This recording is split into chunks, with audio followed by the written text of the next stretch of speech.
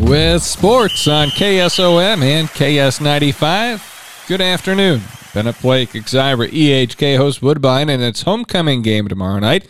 Spartans enter the contest with a 1-1 record. Coach Tom Peterson reminds his players that the most important part of homecoming is the game. It's homecoming week for the kids, and it's kind of amazing, Tom. You do all of that work in the off season and trying to get 14 to 18-year-old kids to understand that you only get to wear that jersey for 8 weeks. Every game has got to be your best effort, and Friday will be a special day for them with homecoming, but it's about the football game, and so I'm hoping that our kids come focused and ready to go. Coach Peterson says Woodbine has a young quarterback. Freshman Broden Pryor has completed 34 of 67 passes for 510 yards, 3 touchdowns, and 5 interceptions. Very efficient. He does a good job, and just a freshman. And then he's got some guys to throw to that are upperclassmen. Bernie Nelson is one of them, along with that Cameron Klein. So, they're able to run the football with the Nelson kid. He's running extremely, extremely hard. They've got some guys up front. They're big, and they're young up there also. So, it's going to be a 50-50 coin toss. They do a lot of good things all over the field. They're physical, and the kids for us right now, I'm just kind of more concerned about my own football team. And we talked about it this week in practice, but I'm really concerned with the things that we need to make sure that we're doing to be successful. With 19 catches for 320 yards, Cameron Klein leads Woodbine in receiving. Exira EHK 1-1 on the year. They beat Grizzled 61-22, then lost to West Harrison 35-32 last week. Just kind of up and down, Tom, in all areas, to be honest. I look back from week 1, I thought we did a lot of good things with our blocking schemes, and then I really thought that we regressed a week ago against West Harrison. We had a lackluster week of practice.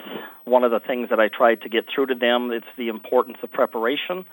And unfortunately, I don't think the kids bought into that, and I think it bit us on Friday. So, we're going to have to make sure. Obviously, this week has been a little better, but the kids need to understand, in order to be successful, it all kind of depends on what you do during the week. That makes things a lot easier on Fridays. So, there's obviously some positives, but we did not play our best football last Friday, that's for sure. An area of emphasis this week is getting pressure on the other team's quarterback. Atlantic travels to Shenandoah on Friday for a non-district contest with the Mustangs. The game will air on 95.7 FM. You can watch it through our website at westerniowatoday.com. Shenandoah is 2-0. They've beaten Missouri Valley 36-24 and Nottoway Valley OM 20-7. Trojans head into week 3 with losses to Glenwood and Kemper Catholic. Coach Joe Brummer says they're disappointed in the outcomes of their first 2 non-district games. He says the team is not finishing. The Trojans led 22-10 last week, heading into the second half against Kemper, and the Knights scored 27 straight points. We're 0-2 going into the Shenandoah game, and we're kind of disappointed with how the season's gone so far. But, we've talked to the kids. We've rallied the troops there, and we know that really non-district doesn't matter. It comes down to you get first or second in district play, then you're guaranteed a playoff spot.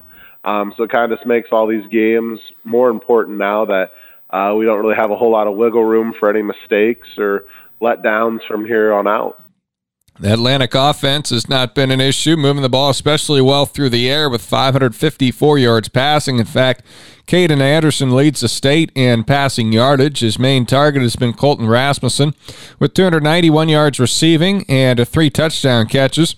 Coach Brummer says the run defense has been good, but they have had trouble stopping the opposing team's pass attack. Gave up one 70-yard rush against Glenwood, but they only ran for about 115 total.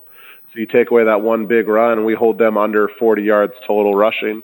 Kemper game, same thing. They couldn't consistently run the ball on us. They kind of wore on us on one drive, but other than that, the kids did a phenomenal job of stopping the run. So our passing defense needs to improve. Kids need to get their eyes right. Coach Brummer points out Blake Harold, Jaden Dickerson, and Bo Gardner are the main threats to stop for Shenandoah. Kickoff at 7 o'clock on 95.7 FM. Video stream at westerniowatoday.com. AHSTW improved to 2-0 last week when they beat Earlham Big racing out to a 43-point first half and holding off the Cardinals. Coach Gigi Harris and company now preparing to take on a very quality Southwest Valley squad tomorrow night. Oh, they're super well coached, and Coach Donahue does such an excellent job down there. You know, they might have lost a lot in the last couple of years. You know, a lot, especially their quarterback was a 3-4 year starter. But I mean, they reload right away, and they're going to be really physical and fundamental as well.